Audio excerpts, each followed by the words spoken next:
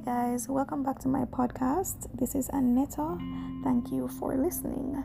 Today we'll be talking about African American contribution to philosophy. There are many African Americans who have contributed to philosophy, but today I just want to talk about one in particular, and that person is none other than Martin Luther King Jr.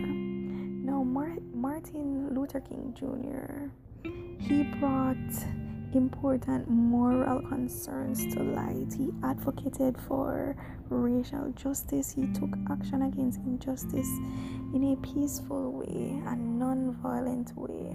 He was an idealist. He believed in equality for all. He believed in brotherhood and peace among all. And that is the kind of world that I want to live in, to be honest. One where everybody is working together, where the end doesn't justify the means. Just to chime in, another African American contributor to philosophy, Malcolm X, that's his belief. I'm more with Martin Luther King Jr. because I too am an idealist.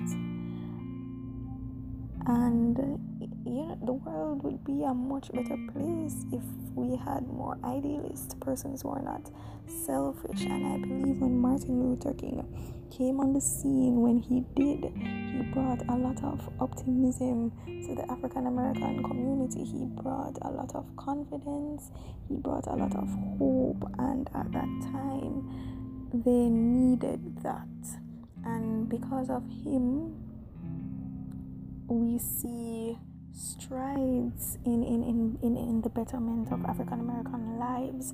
It is not 100% there. It's not, when you look at it today, it's not perfect. It's not what it ought to be. But because of his contributions, there were changes that were made. He was not afraid to let his voice be heard. He was not afraid to stand up for the people. And those are the kinds of people that we need running our nation. Those are the kinds of people that will make change happen for the better.